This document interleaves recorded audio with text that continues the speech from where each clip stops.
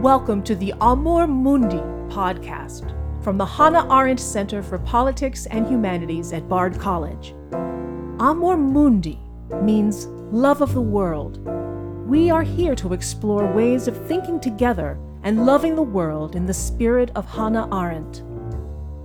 During the social isolation of the coronavirus, the Amor Mundi podcast will speak with writers, scholars, and activists in a series called Thinking the Plague.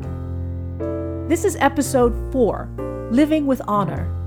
It features the Arendt Center's founder and director Roger Berkowitz in a Zoom conversation with Professor Uday Mehta, a political thinker and scholar focusing on Mahatma Gandhi. Hello, my name is Roger Berkowitz, and I'm the founder and academic director here at the Hannah Arendt Center at Bard College. And today I'm thrilled to be in conversation with my good friend, Professor Uday Mehta, a distinguished professor at the CUNY Graduate Center in New York.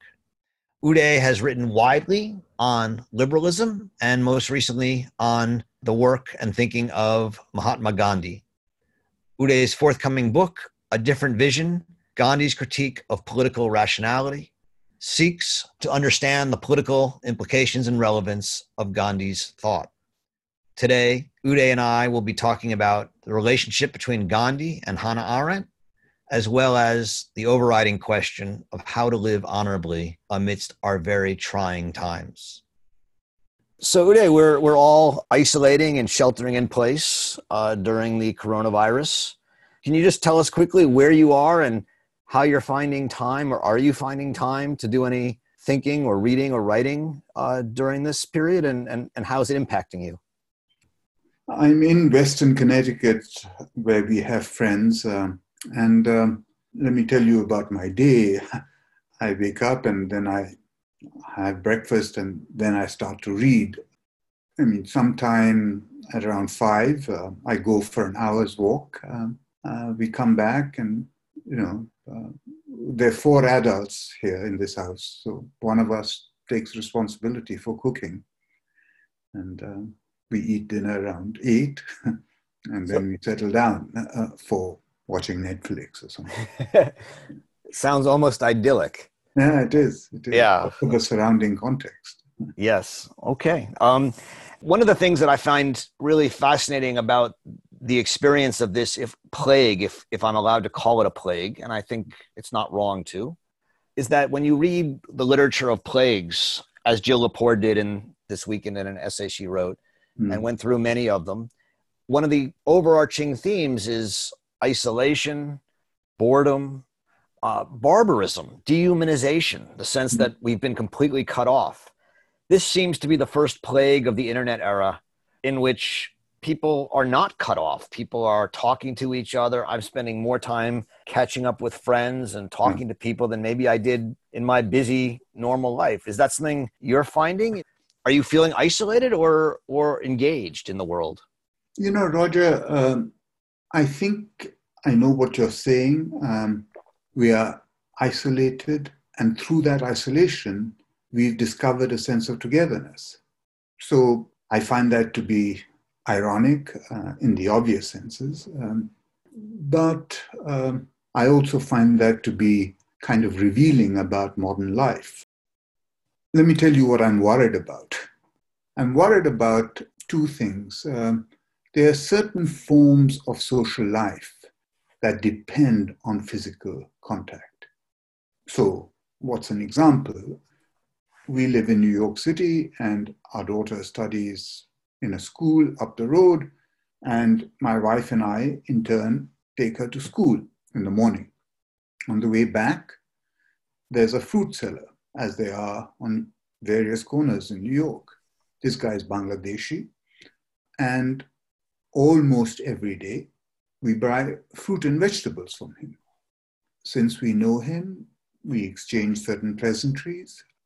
So I often think about him. Is he still on that corner?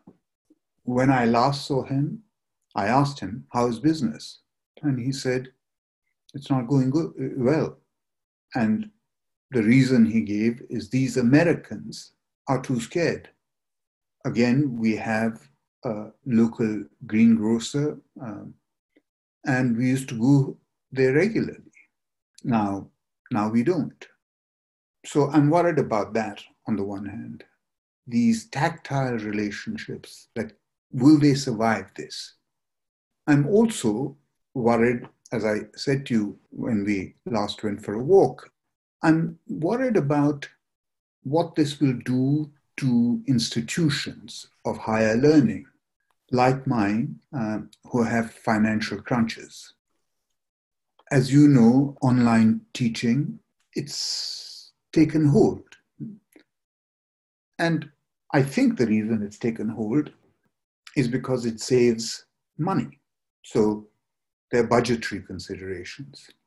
Now, the thing you and I teach, I don't know if we can transition to online teaching. My friend David Bromwich, who's a professor at Yale, says he wouldn't know how to teach online.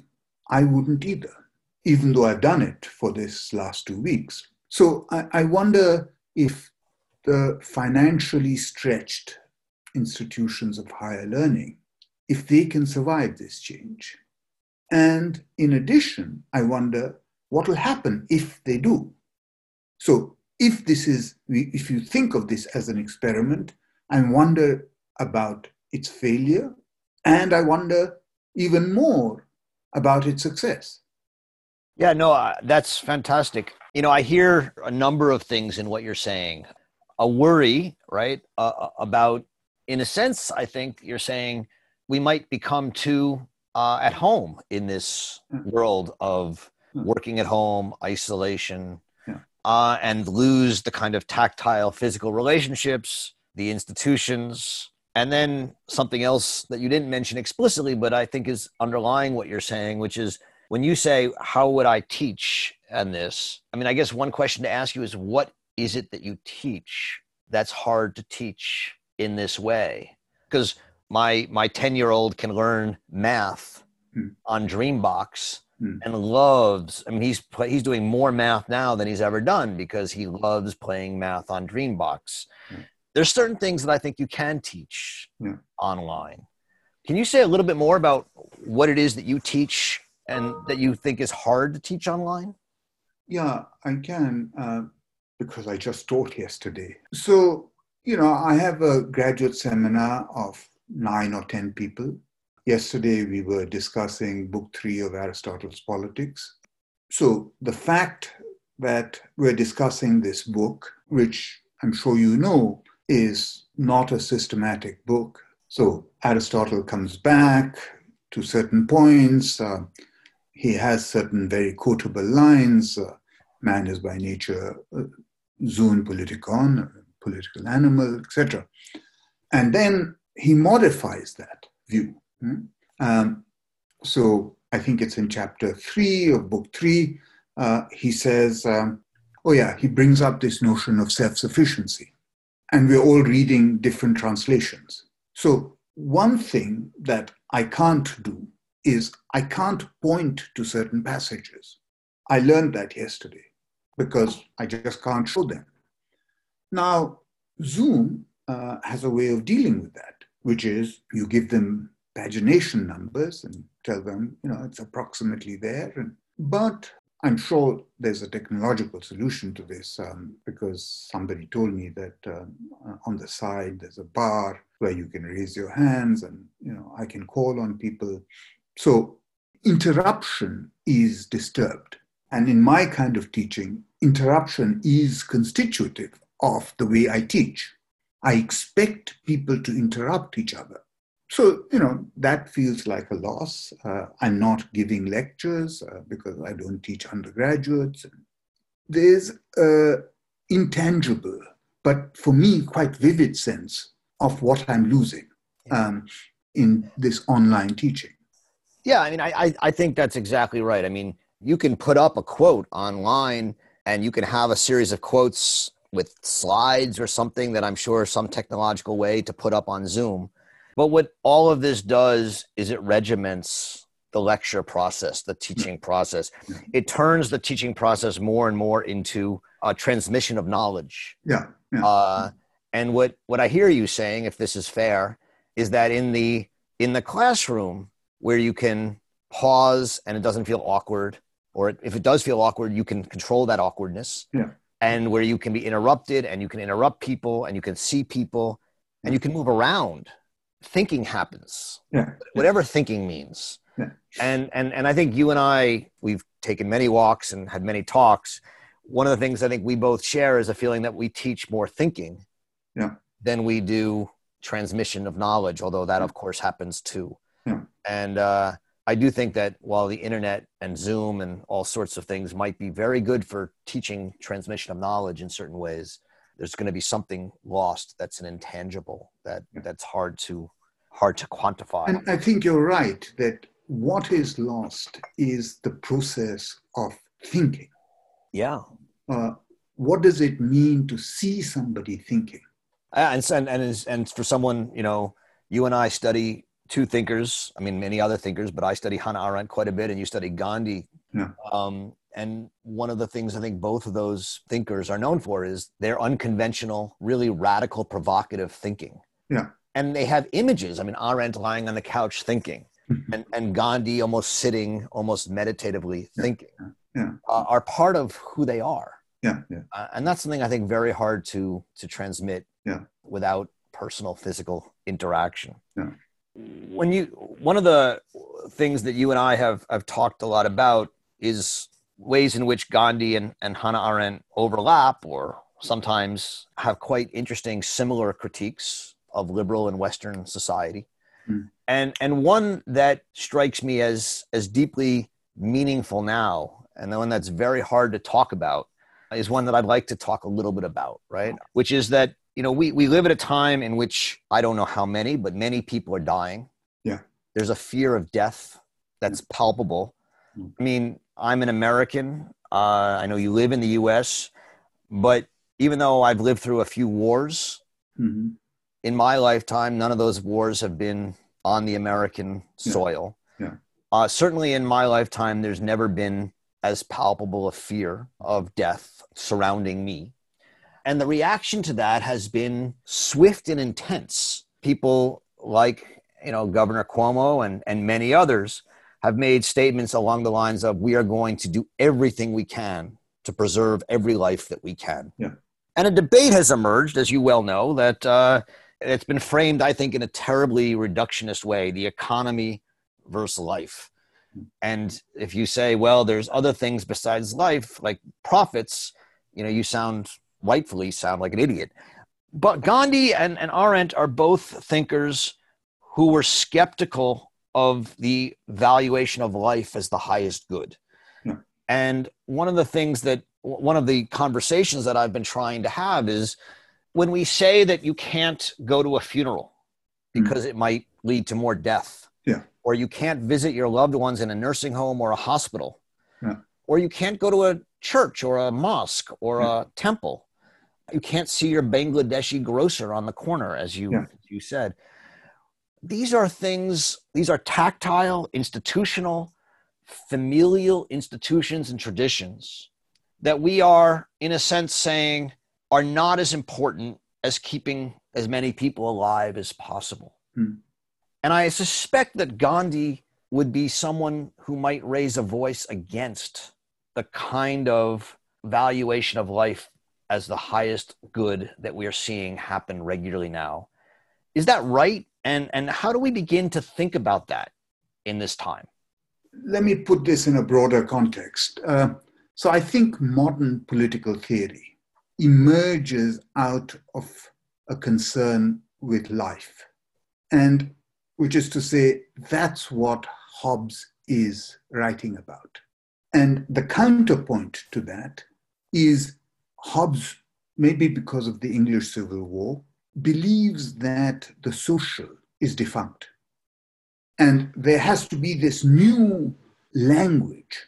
By social, he means many things. He means, above all else, religion, all sorts of mediating institutions like clubs or societies.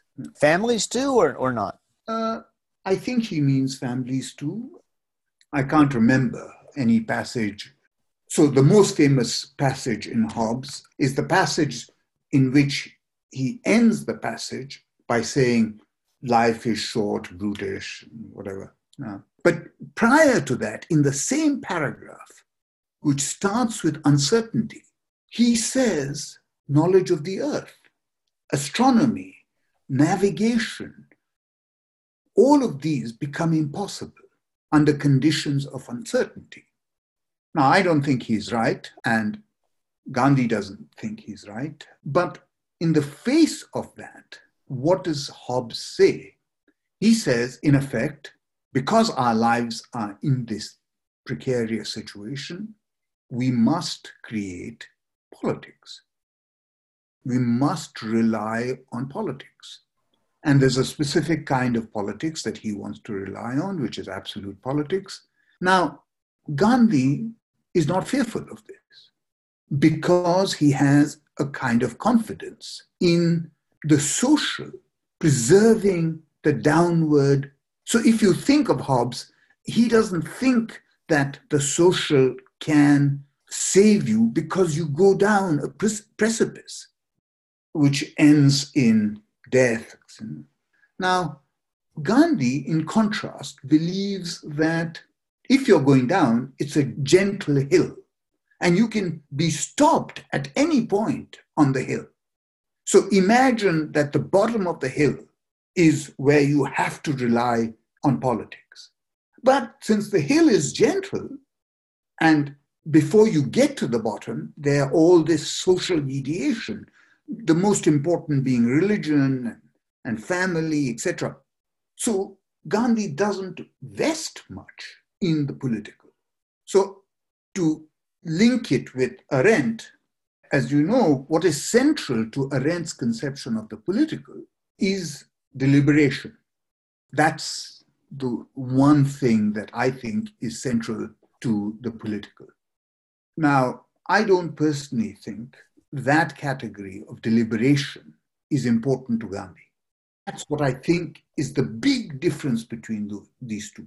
So what if I were to say that if we wanted to characterize Arendt's political, not by deliberation, although that's certainly part of it for her, but by appearing in public through action in a way that takes courage because you risk your individual life in order to do something that is meaningful and that would become part of the story of the world and thus contribute to what she calls immortality. So for her, she has a great line in The Human Condition where she says, there is no politics possible without transcendence into an earthly immortality or worldly immortality, I believe she says. And what I think she means by that is that politics actually means doing things in a post-religious age. She's a post-metaphysical thinker in an age after God has died, and we can talk. You can refute that or not, but that's how she approaches it. And she says we need actions that will transcend our own lives and tell a story and become part of a story that unites and bonds us together as a people.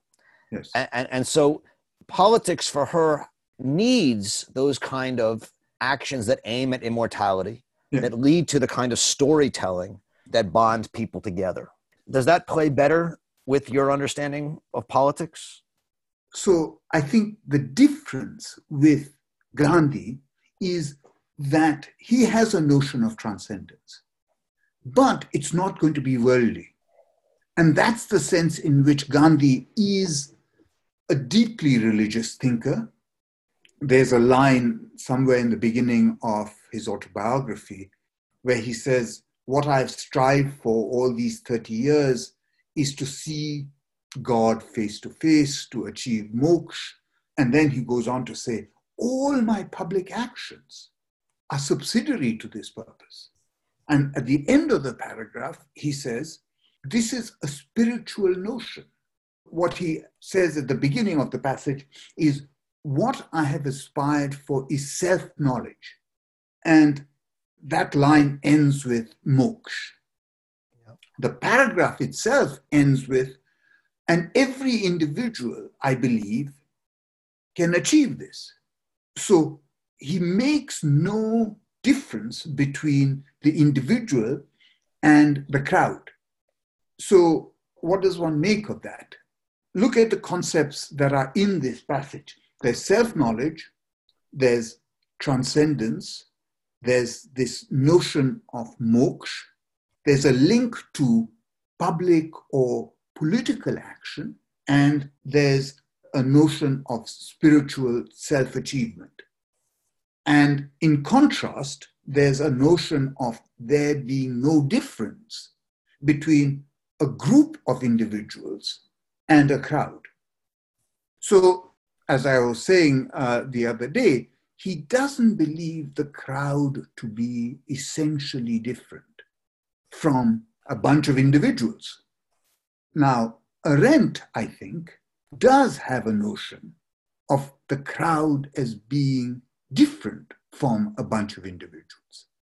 And as you well know, what is central to Arendt's notion of politics or political action is this issue of being remembered. So doesn't she somewhere say that Pericles is the great political figure? Yeah. Now, I don't think that's important to Gandhi, this idea of being remembered.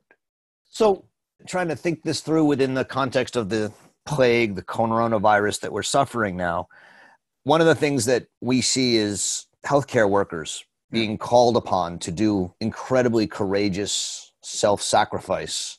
And it's sometimes portrayed as a professional duty. Yeah. You know, we've been trained for this. This is what we're doing. But there's also, there's this doctor in New York who's become widely read, who compares the doctors to Balto, the dog who delivers the medicine in Alaska during another epidemic. And it's sort of reminiscent of Winston Churchill going back, sacrifice, we're going to come together, here's who we are. And there's a claim of something meaningful, that we are part of a world, a politics, and that there are things that are important.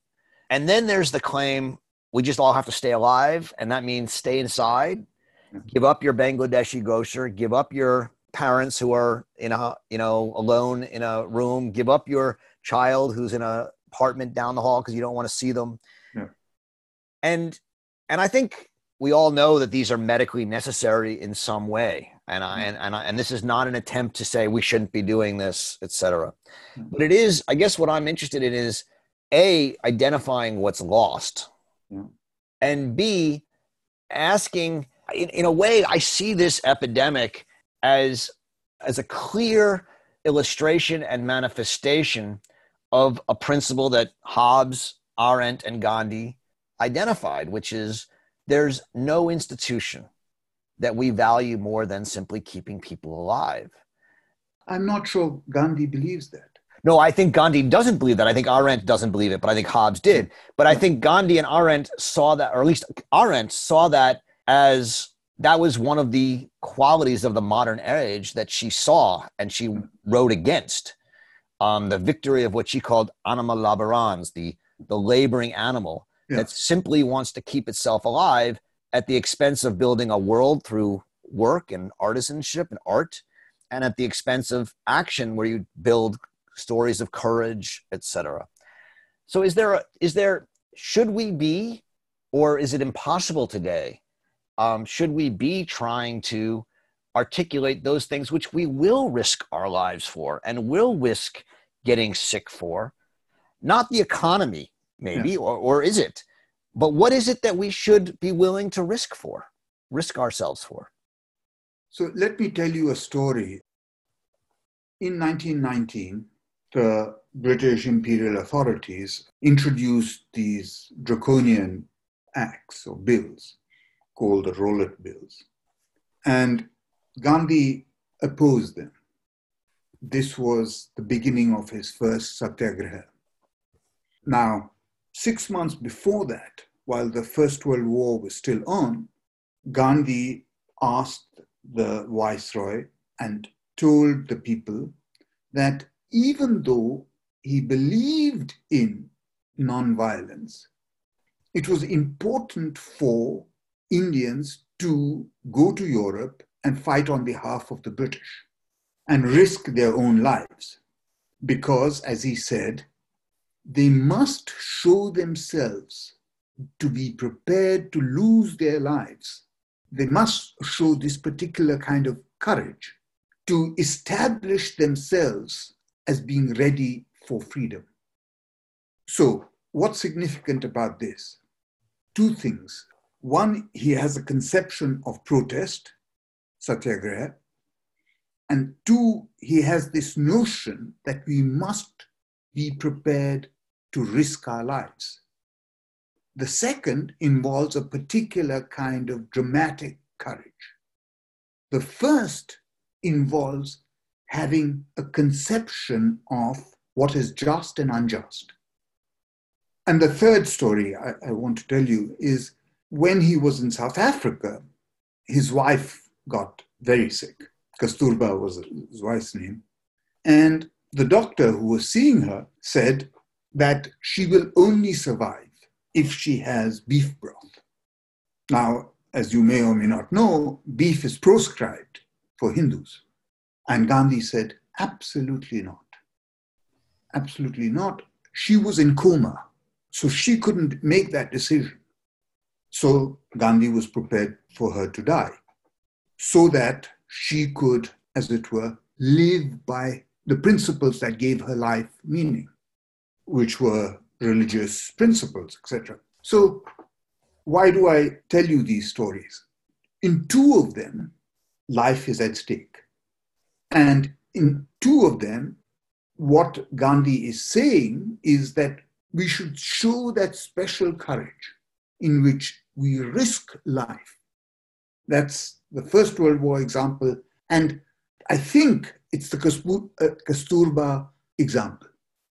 The what example? The Kasturba, his wife's example. There's ambiguity there because, as I said, it's not clear this was a willed decision.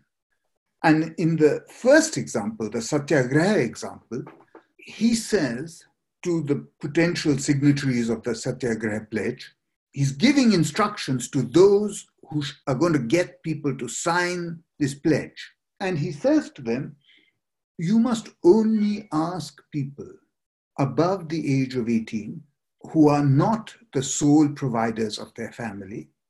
And you have to make sure that they understand what they're signing. And in elaborating that, he says, because it's a pledge, it is like having a cordon around the self. And for me, that's a very powerful image because it's associated with not having the fear of death. These are the things that matter most to me as being a scholar of Gandhi without necessarily agreeing with him.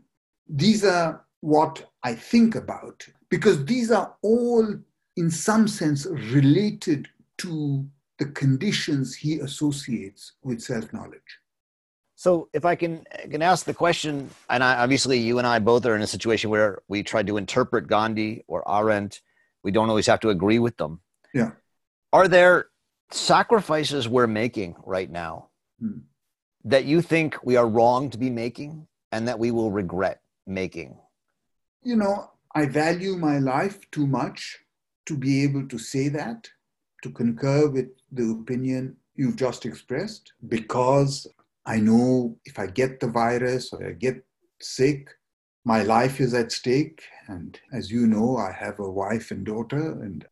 But as I said at the beginning of this, I'm not sure I sufficiently value life to want to take all the precautions that people are taking to protect themselves. And yet I see that as a kind of weakness, a lack of courage, a word that is being used right now to characterize the health workers who are going to the hospital, frontline workers. Now, that's the word Gandhi used when he asked the viceroy to allow him to recruit people to fight in the First World War. These were frontline workers. I don't know what I believe on this issue, other than saying I feel I have contradictory views. I hear you. And I think I think that's why this conversation was one I wanted to have with you, because as you know, Hannah Arendt escaped Germany and then France from a concentration camp or internment camp. And then one of the things she advocated very strongly for during the war was for the Jews to create an army, to fight, not to die. And in a letter she writes in 1942, she says, there was once a happy time, we could say, better to die standing than on your knees. Yeah. Right? I mean, in a sense, to have the courage to fight rather than wait to be killed, whether it's by a virus or someone else. And then she says, there's a wicked time when intellectuals grew feeble-minded and declared life to be the highest good. Yeah. And then she offers a third idea, which is this dreadful time in which, in a sense, when life becomes the highest good, there's nothing to stop death from reigning its highest terror, because in the end, in the name of keeping ourselves alive, we will do almost anything. Yeah. And that's her analysis of the 1940s. Yeah, I mean, as I may have mentioned to you in an earlier discussion, after Kristallnacht, many people called on Gandhi to address the question of the Jews in Germany. And I think I'm right in saying he wrote 3 pieces about the Jews. Now, in one of them, he says, what Hitler is doing is awful. It's reprehensible. But you Jews, if you want to protect your honor, you should stand up and refuse to abide by these discriminatory laws, even at the risk of the Nazis killing you. So he sees, and this is very Arendtian, he sees honor and life, or dying with honor and living with dishonor, as being choices. And that, I think, is one of the, I was going to say, many things on which Gandhi and Arendt agree. I think there are many more on which they disagree. And I could tell you what I think where they disagree.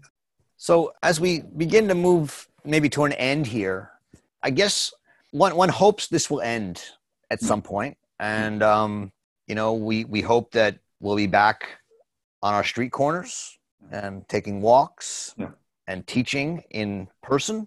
Yeah. We'll have an election. We'll have teaching. What do you see as the impact? I mean, I know you raised some questions before, right? Will there still be teaching institutions that teach in person and not online? But maybe politically, when one thinks of World War II, as you've been mentioning, there are speeches and actions of people like Churchill or Roosevelt or others that are remembered that helped rebuild a world.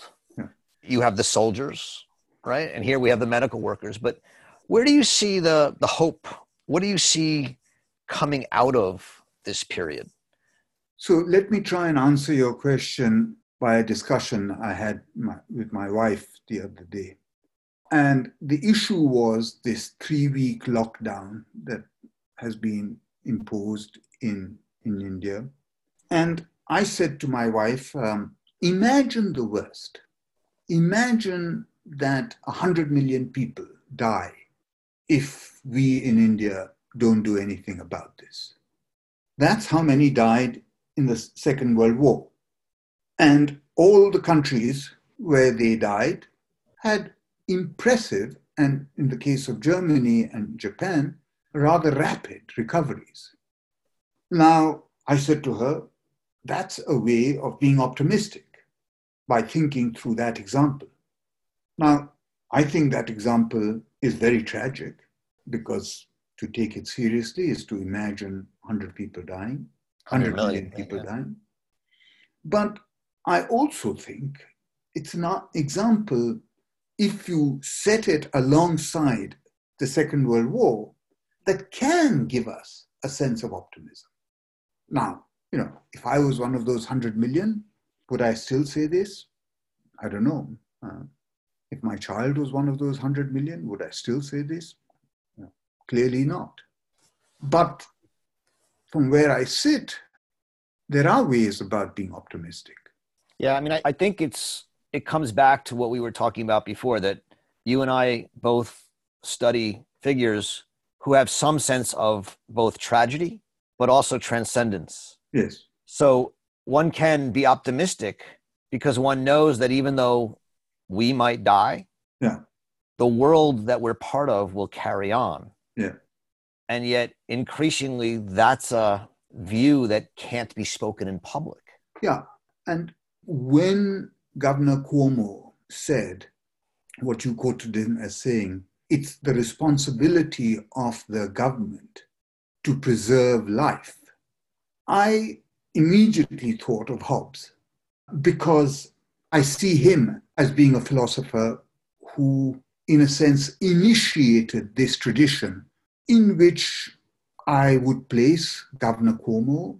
I don't know if you know this, but in his Nobel Prize address, Obama said the first responsibility of government is to supply security. It's a similar thought as Obama. I think both of these people speaking in the modern tradition of politics.